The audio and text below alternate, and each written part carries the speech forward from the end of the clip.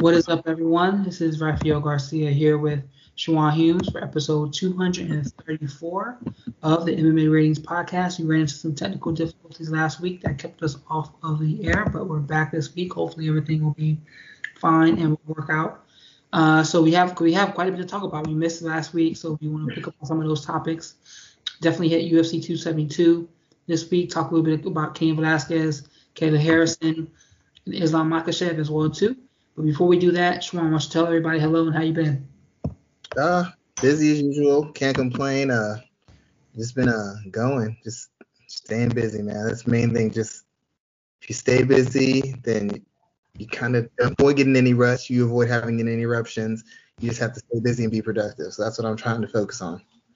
I can definitely feel that, man. I can feel that all day. So before we start, as always, I want to thank you for taking the time to listen to this show. You can always check us out on MMAratings.net and .com in both of those two places. And you can hit us up across all of our social media platforms at MMARatingsNet and check us out on all podcasting networks, including Apple Podcasts, Breaker, Google Podcasts, Radio Public, and Spotify.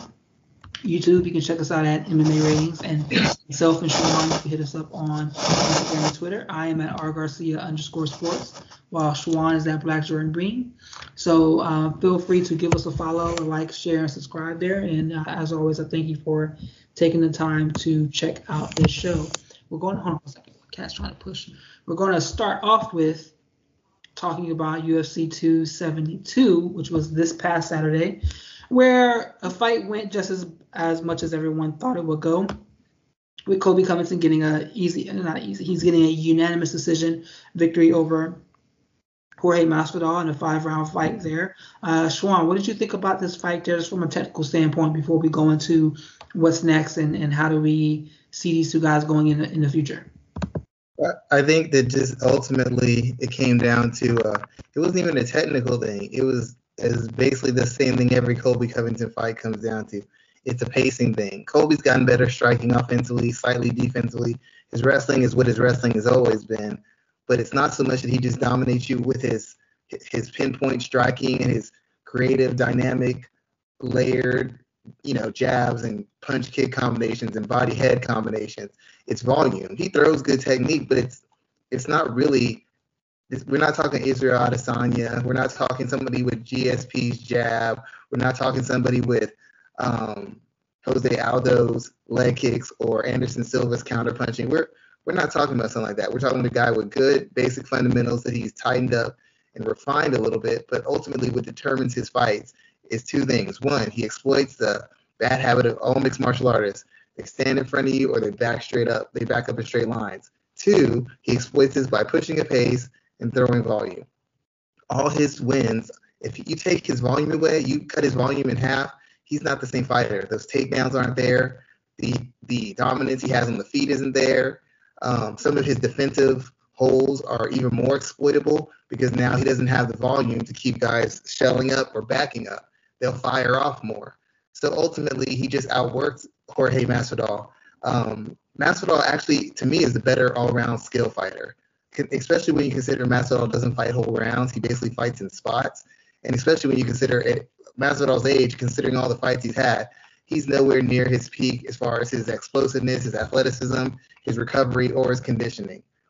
What allowed Colby to win that fight is he kept throwing, he kept shooting. Even on the ground, he's moving around. He's not just settling and trying to control you. He's constantly moving around, doing work, landing shots, trying to improve his position. He just outworked Masvidal. Early on in the fight, Covington wasn't landing quite as clean. Masvidal had a few moments where he was landing counters, but ultimately, as Masvidal tired and he couldn't land something big, Colby's volume started chipping away at him. And before, Masvidal would try to move in and out, try to circle, try to be a little slick. But as he got tired, it just ended up with him standing right in front of Colby and covering up or trying to slip and get away from shots, which he did get away from a lot of shots. Colby missed a lot of shots. It didn't land clean on a lot of shots. But Colby throws so much that if you miss 7 or 8, he still threw another 23 that round. They'd all hit. So where most guys, they throw 3 or 4 and they miss and they'll kind of reset, Colby just keeps piling it on at multiple levels. So essentially he just outworked him. And that's pretty much how everybody thought the fight would go.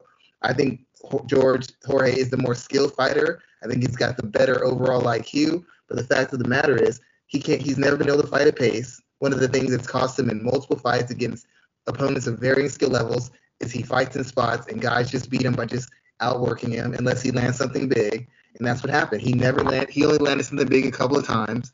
And when he did, Colby was able to, he was, at the point he landed him, he was too tired to capitalize. And Colby was able to reset and reassert himself and then just ride the rest of the fight out. It's pretty much, it was either feast and famine. He was going to land a big shot and win, or he was going to get slowly out-wrestled, out-hustled, and ground down. And just as a highlight, I like Jorge Masvidal, and I'm not bashing him, but the fact of the matter is, in his fight against Darren Till, that was a dynamic early fight knockout. His fight against Ben Askren, that was a big jumping knee knockout. When fights have gone rounds, he tends to routinely get outworked and out-hustled. He'll be competitive for a round and a half, and then the work rate and his unwillingness to let his hands go, maybe it's a matter of cardio, ends up costing him. And he's a good enough defensive guy and good enough counter guy where you can't open all the way up on him because you'll set yourself up to be taken down, blasted, or maybe submitted. But ultimately, if you can be defensively responsible and just keep on picking away at him, he's not going to do enough work to be competitive, and he's not going to do enough work to turn the fight. People thought he had turned the corner. All he did was end fights early. He had big moments of offense. Till was holding his own, landed big offense, put him away. Ben Askren just came out and blew his doors off. But he wasn't really outworking people, and he really hadn't shown an adjustment, except he started a little quicker, and he was a little more willing to throw his hands. But ultimately, the way he lost is the way he always loses. Being outworked, and the way Colby won is the way Colby always wins. Throwing a bunch of volume. We didn't learn anything new about anybody else, and I can't say I consider Colby any higher than I did before because he didn't show me anything different that he didn't show before. So you said something about Masvidal that I think I've heard a couple voices mention, but I don't hear a lot of people talking about it enough, is that he is more over the hill than maybe we thought. And that shouldn't really surprise anybody. I mean, he's 37 years old. He's at a point where I think he almost has 50 fights. So he's taken a wealth of damage over the years. Do you think that it is okay to have that conversation that Jorge Masvidal is well beyond his years and he's on the downward path of his career? Yeah, I think you have to be. I mean, he was fighting. He's been fighting through a couple of different generations of mixed martial arts. If we're being honest, he's fought in almost every single promotion that's every major promotion that's existed. He's almost fought in. And if you look at his resume, maybe these guys wouldn't be considered elite now, but the guys he was facing were fairly tough guys. He's pretty much faced top guys for the majority of his career. Even though he's been a journeyman, that's why, because he's lost to the guys who were upper caliber. But he still fought them. You look across his list, it's a who's who. If you look at some of even his wins or his losses recently, it's still guys who were considered top in the division. He's not just losing to anybody.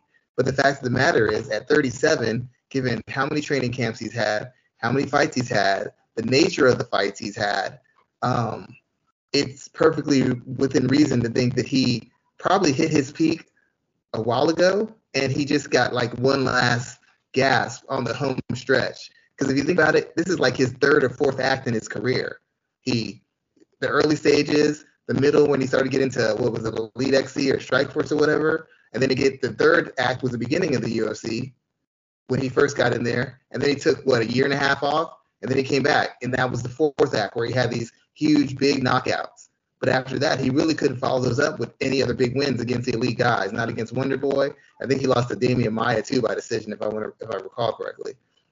And then the losses to Usman. He's been noticeably lower volume, and he's been less and less effective as you see him go forward. He lost a decision to Usman. Everybody said it was the weight, late cut. It was tough for him. Next fight, he gets knocked out.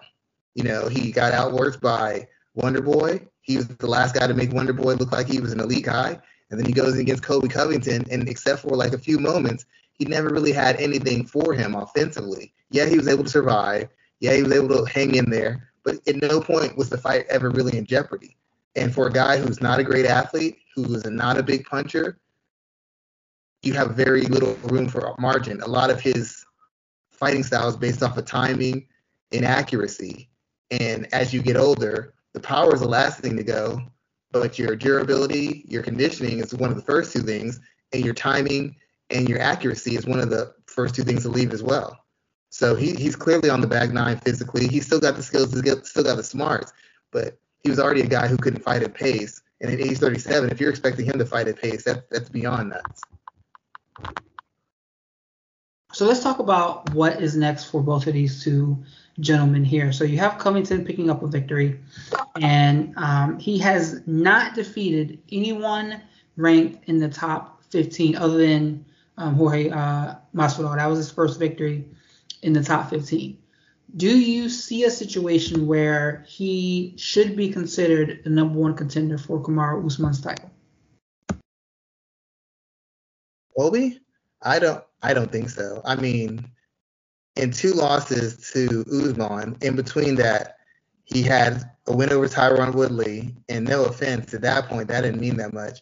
And he has a win over Jorge Masvidal. Jorge Masvidal is like on a 3-fight losing streak. This is his 4th loss, 4th or 5th. So he beat a bunch of guys on losing streak. He beat Tyron when he had like 3 or 4 losses, and he beat Masvidal when he had 3 or 4 losses and looked increasingly worse in each one of them. To be quite honest, I don't know that Colby's resume at welterweight is particularly impressive. I think he beat Robbie Lawler coming off a couple of losses as well. He really hasn't beaten any guys who were on their way up, who are coming off of big wins at all, to be honest. He's somehow navigated guys when he navigated Wonderboy on his win streak. He hasn't run into Kazimierz Chimaev. He hasn't run into anybody when Luka was on his win streak. He hasn't run into anybody who's on a win streak. Most of his wins recently have been guys coming off of losses or trying to get back in the win column. So while he proved he's better than Masvidal is a lower 15 top fighter. That's not saying a lot. The other win with Woodley is not saying much. And the 2 fights with Usman, it showed that he's close and he can compete with Usman. But the fights ended for the same reason. He couldn't handle Usman's power, and he lacked the defensive awareness to stay away from Usman's shots, and got broken down late and got dropped multiple times. Same thing that happened in the first fight. So yeah, he was able to compete with Usman, and he had a close fight with Usman, but he still didn't win. He was no closer to winning than he did the first fight. In fact, the second fight looked, pretty close to the first fight. Ultimately, what determined the first fight is what determined the second fight. I personally think you might be able to sell him as a number one contender because he has interest, because he had a high-profile fight with Jorge Masvidal. But the way he beat him, that can't excite anybody. So I don't think he skips ahead of a Leon Edwards. I would like to see him beat somebody who's closer to the top 10 to see if he really is what we say he is. Because so far, all we know is he matches up very well with Kamaru Usman. That's what I know for sure. But I saw him struggle against RDA. And I've seen Usman already beat him twice. Shouldn't he have to beat someone on a win streak or somebody who's close to a title shot before he gets one? I mean, he's not that much of a selling point as a fighter. So I can't see you giving him the Conor McGregor or even the Uriah Faber treatment. I think he needs to beat a legitimate top guy before we start putting him in for a third bout. He got a rematch beating up Tyron Woodley. Was that really worth a rematch? I would like to see him face the winner of Bilal Muhammad versus Vicente Luque. They fight on April 16th. And I think that would be a good next fight. Give him a little bit of time off, not too much, but let those 2 guys fight. And if we see something different there out of him, or if Luque or Muhammad gets the victory, then maybe they should be next. I mean, you still have Leon Edwards sitting out there as well, too. According to Dana White, the winner of Gilbert Burns versus Khamzat Chimaev is next. I mean, Burns already fought for the title and lost, not finished. Chimaev is the guy that everyone's kind of hitching their horse to right now. But let's see what happens here. But I don't think that Covington should be the next guy in line. I think we have to look at Luque, Muhammad, Edwards, of course, Chimaev as well. Those 4 men should definitely be ahead of him. I have a concern for him just in that in his last, 1, 2, 4 fights, if I recall correctly, he's been dropped like almost 4 or 5 times. I know he didn't get really touched in the Woodley fight, but it has to be concerning for a guy who relies exclusively on volume and pressure. because it's the same thing I said about Max Holloway, except Max Holloway I think is a little bit more layered as a striker. If Colby loses a step cardio-wise and he doesn't have that volume and that pace, I don't think he's elite. And if he gets to the point where his chin is so shaky to where he's constantly getting dropped, or he can't really, when he gets hit, he can't ramp up his pressure, because that's what he does. He ramps up his volume. He maintains a high pace, and then he goes to another gear. Against the elite guys, if he's unable to go to that gear because he's either lost a step cardio-wise or his chin is failing him, he won't be elite. The only thing that has allowed him to stay in these fights with elite guys is because he throws such an insanely high pace, and he forces all these scrambles, and he's constantly taking the takedowns and pushing guys back. That's what allowed him to stay in the fight with Usman, because he couldn't really wrestle him.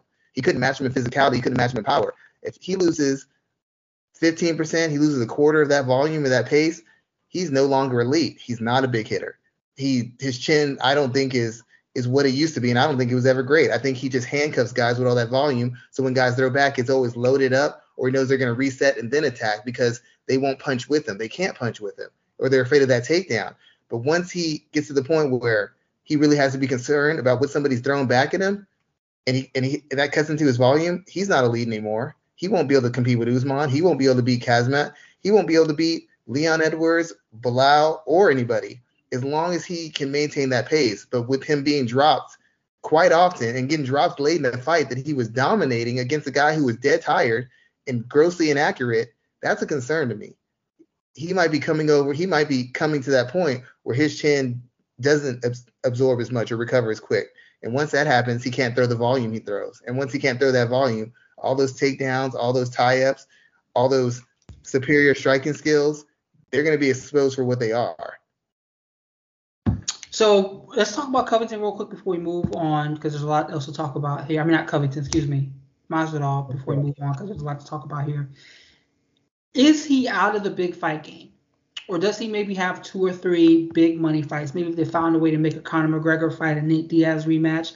Outside of those two, I don't see too much of an opportunity for him to get these big money fights in the future. But how do you see him maybe getting 2 or 3 more of these huge cash cow type of battles? Well, he has a fan base. He talks a good game to a certain extent. He still has a bit of a reputation, and Colby didn't knock him out. Colby didn't submit him. Even though Colby outstruck him with volume, everybody's gonna remember Colby wrestling him. So people are gonna say, yeah, he got out wrestled. He didn't really get beat up. So you can still kind of sell that angle. Ultimately, the biggest fight for him, there's two fights that are options for him as far as name fights. A rematch with Nate Diaz, because that was a fairly big fight. I mean, him and Nate have a kind of fan base of whether they're winning or losing because they fight. People are going to kind of support him. So there's a good fight. Or with Conor McGregor, and you can still sell that because Conor's coming off of 2 losses himself.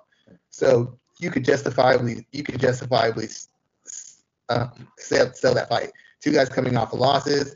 It's kind of close to a winner leaves town. If Conor loses to Masvidal, well, we got to have a different conversation with Conor. If Masvidal loses to Conor, that's like 5 losses in a row, and most likely this would be by knockout. So it'd be really hard to rehabilitate his image after that point. But Masvidal McGregor or Masvidal Nate Diaz would be 2 fights you could, if not headline, well, McGregor you headline with, but against Nate you could do a co-headline, probably do a headline because they have a fan base. They're going to sell regardless. But he's no longer got enough cachet, or he's not hot enough where you could just put him with anybody and it's going to generate sales or generate interest. They kind of got the maximum juice they got out of him with the 2 fights with Usman and this fight with Colby Covington. As far as a viable selling option, he's coming towards the end of his reign. And it was a short reign. He was really hot for about 2 to 3 years, and he got the most out of it in 2 to 3 years. But he's definitely coming to an end to it, and it's going to be more about fun fights that draw the public's interest more than important fights. I definitely agree. I think you were right about that. He did get the most out of his career. He did the best he could with what he had, and he is where he is today. I don't see him getting too many more big money fights. Maybe that one with McGregor or something like that down the line, but I don't even really see that happening, to be honest with you. For a journeyman, he got one thing he did. For a journeyman with as many fights as he has in the late career, he really took advantage. He got a big contract, big paydays, and got one more big contract out of it. That's the that's the best case scenario for any fighter who's fought as much as he has and given as much as he has to the sport, to make sure that at the end of the day, his last go around is all about. So let's talk about what RDA did to Moicano, because that was a drumming for probably about 4 minutes and 30 seconds or so. RDA definitely showed mercy and allowed him to make it to the final bell. He was looking for either the corner to stop it or the doctor to stop it. Neither did, and he did what he needed to do, and he pummeled that man from pillar to post. I don't think this win really does a lot for RDA. He's still kind of like in a fluctuating spot that maybe if somebody got hurt last minute, he could find himself in a title picture. But outside of that, I don't see the UFC ever really putting him back into that position. So I don't really want to harp on that too much. But what are your thoughts around this fight should have been stopped? Do you think it should have been stopped? And if so, when? I think every time a fight, I have a different perspective on most people. A lot of people will figure you just let the fight go until they can't defend themselves. To me, the fight needs to be stopped once it's been shown the guy is not actively trying to win. They're trying to survive, or they just are unable to get any momentum. And basically, they're surviving because they don't want to try, or they're surviving because they're just completely outmatched. I felt it became very clear that Moicano was being outmatched. With RDA, the guys who beat him have either been able to punish him and break his ability to pressure, or they've been guys who've been able to meet his pressure head on and basically out-pressure him. Colby Covington eked the decision because he kept working. Tony Ferguson beat him by just throwing volume at him and piling it up on him. That's where his losses have come. And then when he fought Usman, he was physically manhandled. When he was at welterweight, he had a few quick wins, and then he just started getting bullied and ground down by bigger guys. If you're not able to meet his momentum and his physicality or punish him physically, you don't really have a way to win. Moicano's difficulty was he's going to be able to maintain the distance, use his land, break him down with a range of strikes. Stylistically, on paper, it's a tough matchup. But RDA is very good at pressure footwork. He attacks the body, and once he gets his hands on you, he's one of the strongest guys, either at welterweight or at lightweight. The fight just wasn't really competitive. And after it got to maybe the second round, late second round, maybe even early third round, I was just thinking there's no point in continuing to do this. Moicano's not a great submission guy off his back. He's not a great scramble guy. He wasn't able to land his shots, and anything he landed, RDA was walking through, and everything RDA landed was backing him up. Yeah, you had him hold out for whatever, but you have to ask yourself, what did that do to him? He's taking a short notice fight where his body can't possibly be as conditioned. He's not in the best shape. His body's not conditioned to take the most abuse. So when it's halfway ready, halfway not conditioned, he's just taking rounds and rounds of one-sided abuse. And they're letting the fight go because they're hoping he can land a Hail Mary, which isn't the kind of fighter he is. He's not a Hail Mary submission guy. He's not a Hail Mary strike guy. He's a methodical, I'm going to outpoint you and out-hustle you and out-position you and punish you kind of guy. He was never able to get that going. So after the second or third round, it just became repetitive, and he's just taking a beating. He can't improve position. He can't escape. He can't opt for submissions. He can't stay on his feet. He can't get back to his feet. It's it's just rinse and repeat. And all you're doing is chipping away at whatever world-class talent and ability he has left in him. Yeah, definitely, and it's unfortunate that he took this fight and found himself in this position to take this type of beating. Again, it's another one of those situations where enough individuals that are in a position to stop the fight don't, and for whatever reason, MMA it's totally different from boxing. If you see someone in boxing that's in trouble, people are so much more inclined to throw in the towel and kind of call it there. What's interesting is a lot of people don't even know that if you throw in the towel in a mixed martial arts bout, that's actually not even recognized. It doesn't have the same symbolism as it does in a boxing contest, so the ref can completely ignore it if he wanted to. But obviously nobody would. But this is a situation where we've seen plenty of times in the past. The reason they go farther in MMA is just it's simple as this. In boxing, what happens? You're only getting punched. So if somebody's clearly outboxing you or beating the hell out of you, there's only one way you can win after a certain point. You're not going to win a decision. You have to hurt them badly and stop them, or you have to routinely knock them down over and over again. That's a very small chance of that happening. In MMA, you could kick him in the head and knock him out. You could punch him in the head and knock him out. You could elbow him in the head. You could knee them in the head. You could get on top and ground and pound. You could get on top and submit them. You could submit them from your back. You could catch them in transition. Because there's so many ways to win, they're more apt to let the fight go because they're like, maybe he'll get a little lazy and overcommit and you'll reverse. And it's all these situations and circumstances. Instead of watching what the fight's happening, they keep thinking in the best case scenario. It's like when Darren Elkins, I forgot the fight, he was just getting the hell beat out of him for like almost 3 rounds. And then he comes back at the last second. Like the guy misses a takedown or he gets a takedown and he just finishes the guy. He won that fight. And it's because of MMA, the many dimensions of MMA, but he was never really the same after it. And the thing about it is Moicano wasn't ever able to get any sort of momentum going at any point in the fight. He's never been that kind of finisher. He's never been a guy who comes from behind and wins fight. How many fights does he come from behind and won? Off submissions or knockout wins. I don't think he's ever done that. He's been in competitive fights. He is a heavy front runner. Yeah, he's never been dominated and come back. We've seen Anderson Silva do it. We've even seen John Jones equaling out. We've seen Derek Lewis do it. I've never seen Moicano be dominated and come back. So I don't know why they thought all of a sudden he'd be able to do it off a short training camp where he's preparing for an opponent that's not RDA and against a matchup that on paper I get why there's favoritism. But once he couldn't keep it on the feet and out position him and counter him, there was only one way this fight was going to go. And after about the 3rd round, I'd have been like, yeah, maybe you're not getting punished like that, but you're just surviving. You're not winning anymore. You're not even close to winning. There's no point for us to keep going in this nature. Nothing is going to happen differently. And I'd rather cut the fight too short and keep the fight going because that's round after round after round of a beating. A flash knockout, that's okay. You can recover from that. 3 or 4 rounds from a beating, 4 or 5 rounds of a beating, we might, if you see a steep decline in Moicano in the next year or two, this is what you're going to point to. Definitely agree with you on that. The last conversation I want to have about 272, Bryce Mitchell. He dominated Edson Barboza in a way that we've seen happen in the past because Barboza is another one who's on the hindsight of his athletic career.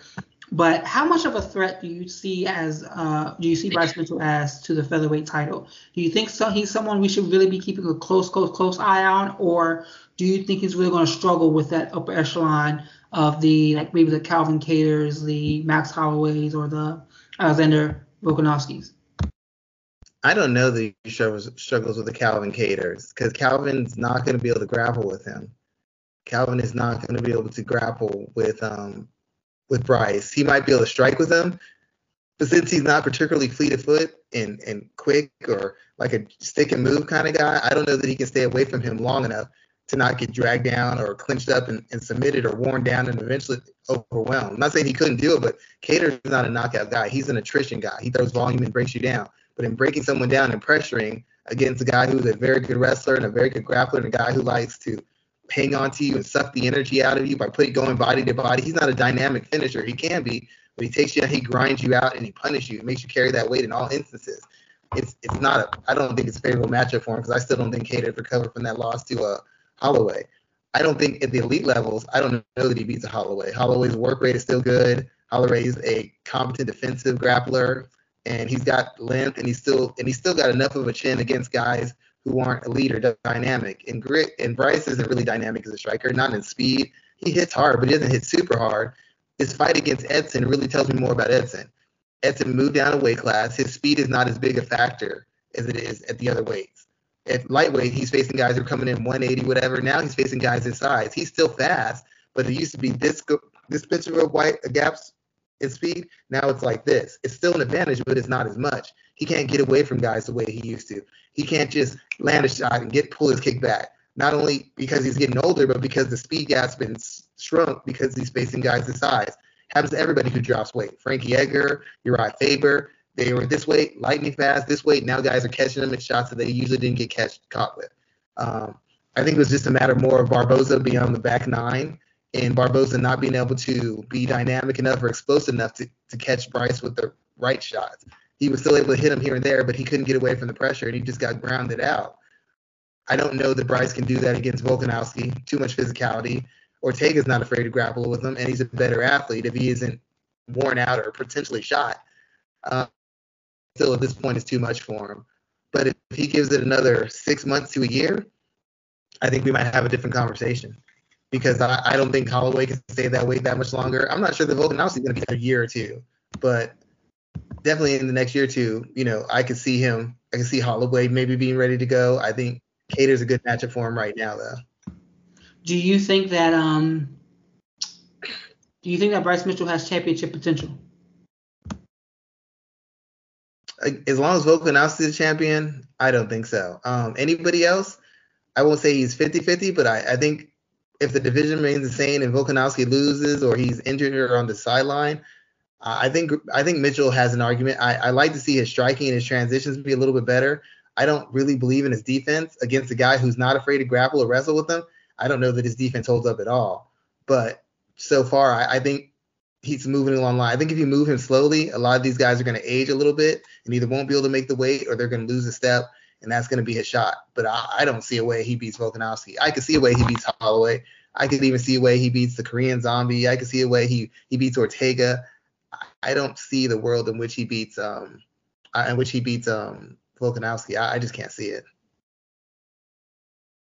Interesting there, sir. Interesting thoughts there, sir. I really appreciate that. Let's move on to just some quick comments on Islam Makhachev steamrolling Bobby Green. We didn't get to talk about this, but the reason why this is kind of plays into UFC 272 is that Makhachev was asked to step in to fight RDA last minute. And they had a back and forth on Twitter. Makhachev has opened up about this situation since, where RDA said that he would take the fight at 170. Makhachev wanted at 165. It did not happen. Dana White claims that since Makhachev didn't take the fight, that he's out of the title picture right now, and that they're going to look at rebooking the fight against Beneil Dariush for Makhachev. Now, Makhachev has also said that he contacted his manager saying make the fight with RDA, and that he didn't ask for too much. I'm sure he probably asked for more money, which he should have done. But he did not take the fight. The fight did not occur for whatever reasons, and now he is out of the title picture. What are your thoughts around that from a good business standpoint? Is that, I guess, really unfortunate that he was asked to fight on a week's notice, and the fact that he didn't take a fight on a week's notice has had this type of impact on what's next for him? I mean, it's business as usual, the UFC. If you're not a name, you don't get to pass up on people. And to be quite honest, even some of their name people have, when a short notice fight has come up, or when somebody's fallen out, they've fought to stay on cards. I mean, as much as people hate Conor McGregor, and they're like, Khabib's so much better and everybody's so much better and Conor's a fraud. Conor has come into fights routinely injured. Chad Mendes, injured. Dustin Poirier, injured. Why did he come into those fights? Because he knew the organization was depending on him to sell and go out there. So he put himself at risk. Yeah, he's getting paid a lot, but he put himself at risk for another loss or upending his career. Taking short notice fights with Diaz, short notice fights with Mendes, short notice fights, coming in injured against Poirier. That's just what the UFC wants of their guys. They want them to take risks and to push forward that idea that we're not businessmen, we're warriors. I'm willing to fight anybody at any time. So I don't think it's good that they did this to him, but I understand why they do it, because it's how they do business. If you're not willing to do the UFC a solid, Dana White's petty is very long and it's very strong. But if you look from a strictly opposition point of view, Makhachev has not really beaten anybody that says he deserves a title fight. I know the records are always iffy, but let's just be honest. He hasn't beaten anybody that says he should be demanded a title fight. The reason he's getting one is because he has so many wins in a row and they're so dominating. It's the manner he's winning, not the people he's beating, because he hasn't beaten anybody of any particular note. I mean, I'm not saying this as a Conor fan. Conor may have lost his fights, but Conor lost to the best lightweight and the second best lightweight twice, or the third best lightweight twice. And yeah, Makhachev's been winning, but who has he been winning against? Who is he beating? He's not beating elite guys. He's not competing against elite guys. I expect him to crush guys of that caliber. He's just put so many wins together, and he's done it so dominantly that they've moved him up the rankings. He's kind of cowboy. He's like doing the Russian version of Cowboy Cerrone. He's beaten so many people in so spectacular a fashion that people think he's elite. We don't know because he hasn't beaten anybody anywhere near elite. we won't know until he gets to the title fight. Much like his good friend Khabib, we had no idea what Khabib could really do until he got the title, because that's when he first started facing real tough competition. Same with Makhachev. So he didn't take the deal. He didn't show up for whatever reason. Maybe his manager was trying to get more money out or trying to position him a certain way. Either way, he didn't get the fight, and now he's going to have to do it the hard way. And I don't have a problem with it, because at least if he beats Dariush, I'll have him be an type guy, and I can at least make the argument now after so many fights in a row, beating a top 10 to 15 guy and then beating a top 10 guy. Well, now it makes sense you get the title fight. And if he loses, well, it's your fault, man. You fought the best guy you fought beat you. So obviously you weren't as good as you thought you were. Yeah, his manager is Ali Abdelaziz, so I don't think he probably asked the UFC for much. We know he works harder for the UFC than he does for his fighters, but I would be interested in seeing what that situation really kind of played out to. UFC Vegas 50, that's this weekend.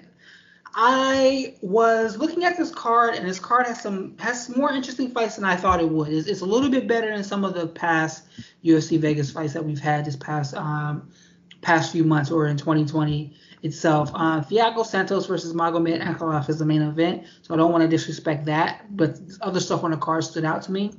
What do you think about that main event, real quick, and just a couple of thoughts?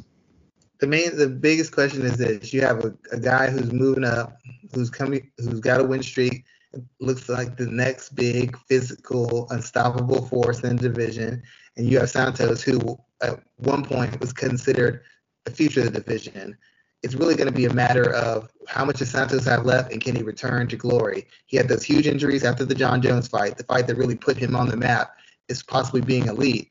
And since then, he's been injured, and then he came back, and he hasn't looked anywhere near as dynamic. He hasn't looked anywhere near as dominant. So this is going to be a chance for him to reassert himself and show that he can still be that guy. I'm not sure he can. I think those injuries may have robbed him. And how do you say his name again? Magomed Ankalaev. Magomed Ankalaev. He's on a streak. He's looked damn near unstoppable. I think they really would like him to win this fight. I think this is a showcase fight for him against a guy who's still dangerous, but not nearly as dangerous as he used to be. Santos, still a big hitter. He's still pretty tough, but he's never been a great technician. And without his athleticism being elite, he's lost a step, maybe a step and a half. He's no longer as dangerous as he needs to be. So if he wins the fight, we have him reestablished as a legitimate threat in the division. If he loses, then we have a new star who's beating a fairly high-ranked, fairly well-known fighter, and we can get ready to start putting him in position to potentially challenge the winner of Jerry Glover. Yeah, I can definitely go with that. I do think Magomed is going to pick up a victory here as well, too. And Santos is another one who is on the downswing of his career. I mean, we saw that against Glover Teixeira as well, too. Marlon Moraes versus Song Yadong.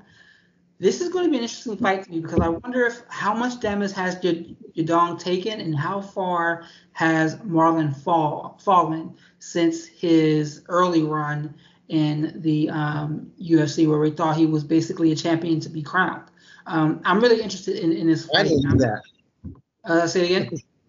I said I didn't think that. I was like, this dude's a fraud. After I've been calling him a fraud for 5 years. After he punted Aljamain Sterling's face across the cage, and then he finished Jimmy Rivera, whatever order that was in, people were basically ready to crown him the champion. And he had that good first round against Henry Cejudo. Then the wheels saying the wheels fall off wasn't even enough of a statement for how that fight went. But we've seen for years, his people in his camp who knew him were coming for me. They DM me because they were like, you don't know what you're talking about. I was like, he is a front-running fraud. Remember, before they had that Cejudo fight, I know people who work in management of Cejudo. They know his coach. I told them, Cejudo's going to win this fight. As soon as Marius can't knock him out, he's going to gas, and Cejudo's going to beat the living hell out of him. And the guy was like, no, it's going to go all five. No, it's not going all five. Marlon's a front runner. He can pitch. He cannot catch. And that has been exposed. Once guys started hitting him in the face, he started falling down a whole lot. Falling down a whole lot and falling down fast as well, too. So this fight is kind of like the Santos fight, in that you had a guy who was a dynamic athlete who looked like he was the future of the division, and and it's just kind of fallen apart. Once it went bad, it never really recovered.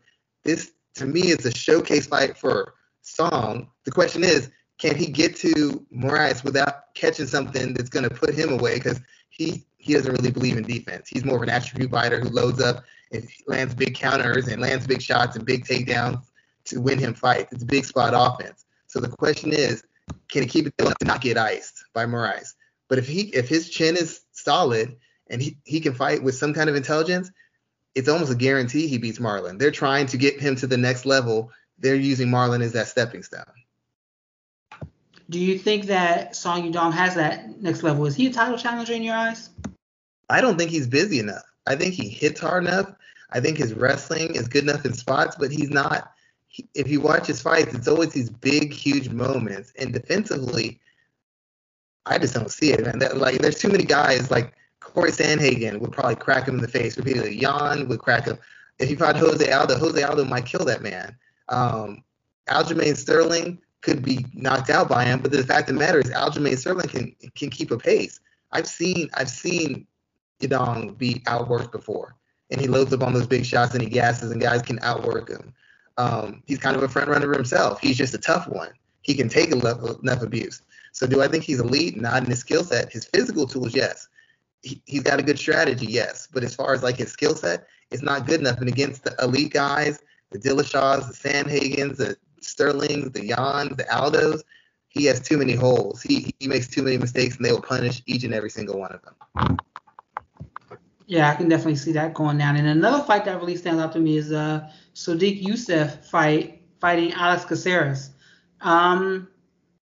Yeah, man, that is a fight I'm really interested in because Caceres is someone who will not go away. He's been, after the Ultimate Fighter, he's been in the UFC for so long. He's on, I think, a 4-fight win streak right now.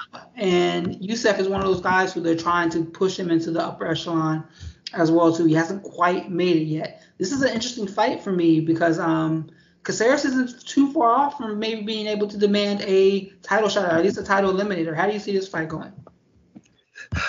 Caceres, to me, he's had a lot of fights. He's kind of like a version of Jorge Masvidal. If you look at it, a lot of his fights he's lost has been guys who pressured him and really outworked him. And what's helped him now is he's got a broad range of skills. He can wrestle, he can strike, he's good defensively, he's good on the counter, on the feet, on the ground. He's not elite, but he's got enough experience because he's had a lot of fights. Most guys coming in don't have as many fights as he has against top-level opposition. So his point of experience is just so good. There's not many things he hasn't seen. He's been losing fights. He's had to come back. He's dominated fights. He's had fights be even and had to figure out a way to win. He's been in almost every circumstance. So a lot of these younger guys don't have the experience to figure him out when they can't just bowl him over or they don't have a clear avenue they can just attack him at. And he doesn't have really a big enough hole in his skill set where you can just know that if you're not elite, you can dominate him in wrestling. You have to be pretty good in wrestling to dominate him. You have to be a very good grappler to just submit him. You have to be a very competent and very busy striker to just outwork him. My question once again comes that versus a certain caliber of opponent, he always seems to find a way to lose. He hasn't beaten a lot of elite names on his list. He's beat a lot of third-tier guys, second-tier guys, high second-tier guys. When he gets around that first tier, or guys who have that first tier ability, he tends to not do enough to win. He tends to get outworked and often either just out-hustled or just finished. His opponent seems to be the good as far as the athleticism. His opponent seems to be as good as far as the durability and a good skill set. I don't know if he has the experience, but I feel like this is the kind of guy that Caceres always finds some way to lose against. If he wins and he breaks through, it's still not an elite guy, but it's 5 wins in a row, and so you got to start talking about him as a potential, at least a fringe contender. But the only thing that concerns me is he's faced inexperienced guys who were just physical and aggressive and didn't take no for an answer. And when he's faced those kind of guys, he's tended to lose. So I don't know that I have a lot of faith that he's going to find a way to win in this fight. He's, like I said, he's like Jorge Masvidal. He's had a couple different acts in the UFC. He came in and struggled, kind of got on a win streak, got close to contendership, went on another losing streak. Now he's on his third act. And usually this is around the time you start seeing the their retardation and athleticism and durability and timing. And I think he's been fighting a lower level of guys, so you don't notice it. But once he starts facing a better level athlete and a better level fighter, I think you'll start seeing those gaps in his own athleticism and his own skill. And that's where you're going to start. That's where you're going to start seeing the losses as he moves up, if he gets past this guy. And I'm not completely convinced he does. Yeah, I'm interested in seeing what this looks like, and if he can pull out a victory here, because it'll be telling a lot about Caceres. Same thing with Sodiq as well too. I think he's ready to get that push. I think that they've been trying to give him, especially as a big knockout. They're giving him a winnable fight. Sorry, my apologies. They're giving him a guy who's dangerous and skilled and experienced, but a guy who's who has a trend of being out hustled, outworked, and somewhat manhandled or bullied by a certain caliber of athlete with a certain kind of aggression. That's who he's facing, and he's tended to fold in this situation. So if he loses and Caceres wins, it's your veteran loss. You learned your lesson, yada, yada, yada. If he wins, it shows that you're ready to take that next step, because Caceres is not elite. He hasn't been beating elite guys. He's been beating up on guys a step and a half behind him. So this is really the first time he's going to face somebody of maybe a certain style and a certain athleticism. So, but I think it's a showcase fight. And they're figuring if Caceres wins, cool. But most likely we think he'll lose in a competitive fight, and now we'll have a brand new name in the division that we can get behind and push. Very true there, sir. Let's hit our last three topics for today. Let's start with the first one. Michael Chandler versus Tony Ferguson is an announced fight. I think UFC 274, I think, is the number I saw it being promoted for. What are your thoughts about that? Just a quick hit. I would rather see Conor McGregor versus one or the other. They are desperately trying to get Michael Chandler a win. They are desperately trying to get him a win. And if he beats Tony Ferguson, it tells me nothing. But if he loses to Tony Ferguson, he should probably quit the sport. Pretty quick and dirty there, too. I can agree with that. Michael Chandler. Black History Month's over. I got to be real. Black History Month's over. He's coming to the UFC to make that money, and hopefully I think he is. Hopefully he's making that money, because this will be an interesting fight, and it will tell us a lot, win, lose, or draw, with how he looks. Kayla Harrison, she's staying where she is. She was looking to either move into the UFC or Bellator. Both organizations made a play for her. The Bellator contract offer was better. PFL had the opportunity to match, and they matched. So that's where she was staying. She didn't seem too happy with the news, but she's gonna be making her money. So what do you think about her staying there? She is happy with the news. She can do the front. Well, I want to fight the best. No, you don't. If it's that serious for you to fight the best, hell, even Floyd Mayweather took a pay cut and let the guy be the A side so he could get the fight he wanted. Yeah, it's different organizations, but the fact is her contract was up. If she really was about that, she could have forced her way out. She doesn't want to force her way out. She wants to get, and I have no animosity against her, because as a combat sports star, you have a limited amount of time. Everybody's complaining about money. Make as much money as you can. But this whole dog and pony show that I want to fight the best and I'm here to fight the best, that's never been the truth, because she could have went somewhere else, taken less money. Dana White would have taken her on a discount, and she could have fought, and she could have fought the best. But she said, I want to make sure I'm good. I want to make sure I get highlighted and promoted. I want to make sure I get paid. That's what she went for. She went to get highlighted and promoted and paid. If she wanted to fight tougher competition, she could have went to Bellator in the first place. She could have went to UFC in the first place, or better yet, when Chris Cyborg left UFC, she could have told them, hey, you need to make whatever offer you need to make to get her in here. If it's just for one fight, a super fight with me, tell her you're paying $5 million. Tell her you're paying $7 million. Tell her you're paying whatever you want. She wants to come in here and fight me. But I don't think she made those overtures. I'm not mad at her. I don't lose respect for her. She's a combat sports. She fights, so I have to respect that. But the fact of the matter is, she talks like she's an elite fighter. She has not beaten a fighter who's even halfway decent. She has not faced any adversity in the fight. And if she wanted to face adversity, she knows which organization she needs to go to. The worst fighter in the UFC in the featherweight division is better than the best person she's been facing in PFL. In fact, the biggest threat to her in the PFL now is a girl who got mollywopped, former Bellator champion Julia Budd, who got beat the hell up by Cyborg. That's going to be the best opponent if she faces her. That would be the best opponent she has faced in the history of her career. She's faced nobody. and she's okay with that because she made the decision to go for the money. I respect it. Just stop lying to me, dude. Well, I don't think The money. 100% right there, because remember, we've seen this before. We saw this with Eddie Alvarez and Bellator. What was that, almost a decade ago at this point, and he had to take him to court, lost, and ended up having to stay in Bellator when they made that when they matched him when UFC offered him the first time around. So you can either, you have the option of sitting out, which she didn't want to do, or you have the option of taking him to court, which she didn't want to do, or you have the option of fighting out the contract. So it's kind of different. It's kind of different, but the men's lightweight division, that division is almost elite from top to bottom. The number 25 guy can beat the number 10 guy. She's fighting women who are fighting out of their weight class and just aren't that good. No, you're right about that. But I'm talking about the part about where she could have gotten out of the contract. She could. I'm talking about from the get go. From the get go, if she was really about facing the best, she could have went to UFC. She just had to take a hell of a pay cut. It would have been dumb. I wouldn't have respected it. I would have thought it was dumb. But if you really wanted that, there's a path to do it. Hey, Dana, I'll take whatever you offer me. You want to give me 4,000 to 4,000? I want the best. Give me the best, Dana. 4,000 to 4,000. I'll fight for 8,000 if I win. That's what I get. 4,000 a show, 4,000 win. That's what I want, Dana. It'd be dumb.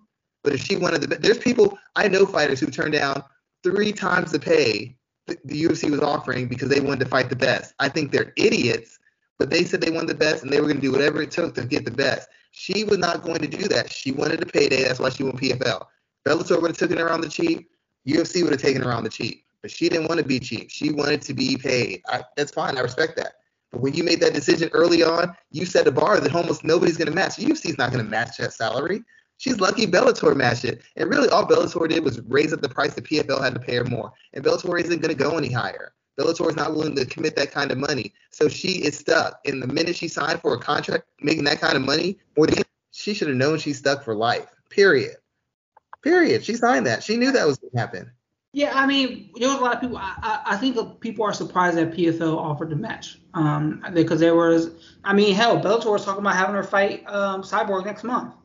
So I think that a lot of people are really surprised that PFL match, but they had the right to, and that's where she'll be staying. So she'll be a multiple-time champion once again. She's the biggest star they got. They got all this free publicity that the UFC was thinking about her, that Bellator was thinking about her. She's the biggest star they have, and she's the most bankable star because nobody can beat her. So yeah, you're right. She's gonna win. This is like this is almost pro wrestling. Like, we're setting the fight. What's gonna happen? She's gonna grab her, throw her down, submit her. It's almost scripted. I know it's not, but it's however her fight's gone from beginning to the end.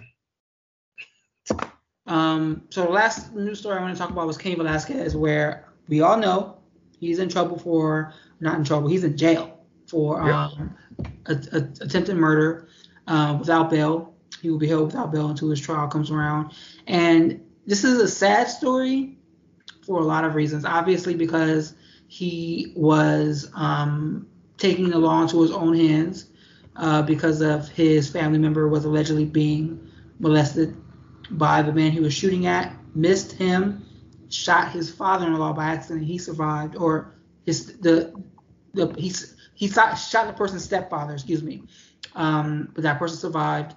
But this is a tragic story because it's one of those situations where it's like you see something like this happening, and if it was my daughter, I don't have any kids, but obviously I would probably take the law into my own hands as well too. Most people would. But it's unfortunate that he did. And now he's in a situation where he has to face the consequences for it. And it's interesting watching so many people support him. I don't know if you saw, but GoFundMe pulled down all of the charity that was raised to support his legal funds because you're not allowed to raise money for people who are fighting against such legal crimes there. So they pulled down all of the money that was raised for him. So it's a very interesting situation. It's a sad story to watch, and it's really sad to watch. It's weird. I know he's been retired for a long time, but he was considered one of the bigger stars. I mean, like Julio Cesar Chavez Jr. has been really inactive in boxing. If he was going to jail for something similar, he wouldn't need a GoFundMe because he'd have, just of his own money, he'd have tens of millions of dollars to spend towards it. I can't imagine like GoFundMe to pay for his legal issues. Like, I don't think he needed it. I think people just did it. he might need it. I don't know. You're right. You're right there, but I don't think that would ever. I mean, let's say Floyd was in the same situation. Are you holding a GoFundMe for Floyd? No, why not? Fucking rich. Because he could sell one of those nightclubs he owns and be fine. Yeah.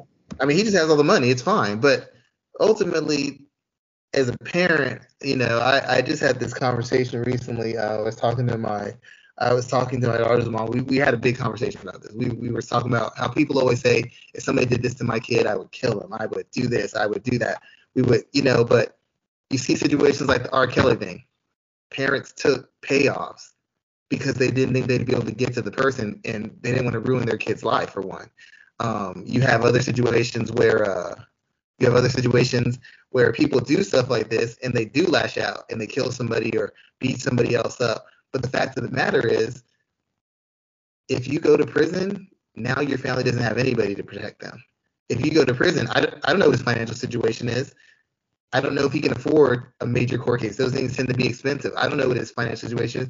Maybe his family doesn't have a certain kind of money. We don't know. But now, since he's there, I mean, she's got family and everything, but his family may have lost their son, husband, father, all that kind of stuff. And the fact of the matter is, we don't know how this is going to end. Now, if it all ends well and he gets out, then I guess ultimately, then we all feel he's right and he got off in the right, things fell the right way for the right person. But what if he doesn't? What if he has to spend 2 years in jail? What if he spends 3 years in jail? What if they can't legitimately prove that this actually happened? Maybe he knows it, but they can't prove it. Now what do we do? He might have to do 2 to 5 years in jail. He might have to do 3 to 5 years in jail. I think he's facing 10. I think that's what he's facing. What I've seen, but it's an unfortunate story, and it's just, I mean, I understand why he did it. I'm a father. I get it, but I'm like, when you do something like that, you almost have to have everything set up because you might be gone for 10 years and your kid's going to lose 10 years of their time. And that's another traumatic issue. I don't know what's right and I don't know what's wrong. I feel like he did what he had to do. And as a parent, you do what you got to do. But there's another side of this. And if he ends up going to jail for 10 years, I mean, that's just a real tough situation. It's a tough situation to put yourself in. It's a tough situation for your children to deal with. And that's it. And they still might not be able to prove that guy did it. He did it, but we can't prove that. And if we can't prove that, then you're really in a bad spot. If you can prove it, maybe it's different. But what if they can't? What if they really can't prove it? Yeah, it's definitely an unfortunate situation. So that's all we have for today, man. Why don't you let everybody know what you're working on? Usual, I'm just working on some different articles on some fighters. I still have the article I turned in about how Carolina Kovacevic's career kind of went off the deep end, and why it went off. I'm always working on little articles. I'm just trying to find interesting angles. The hard part is a lot of the articles kind of move in the same direction, so I'm trying to find different takes on articles to kind of give fans of the sport or fans of a fighter a different perspective on said fighter or said sport. And it gets harder because MMA is just, it's like a sports entertainment. They keep mixing the entertainment with the sport, and it makes it very hard to represent it or to discuss it because some of the things they do not make one bit of sense. That's very true there, sir. I'll be covering as much pro wrestling as possible, working the fights this weekend as usual, and we'll be back here next week. Just another day, another dollar for me right now. So thank you, everyone, for taking the time to check us out. Be sure to look us up across all of our platforms. We're here for MMA Ratings, the podcast episode 234. We'll be back for 235 next week. Everyone have a great night. Have a great night.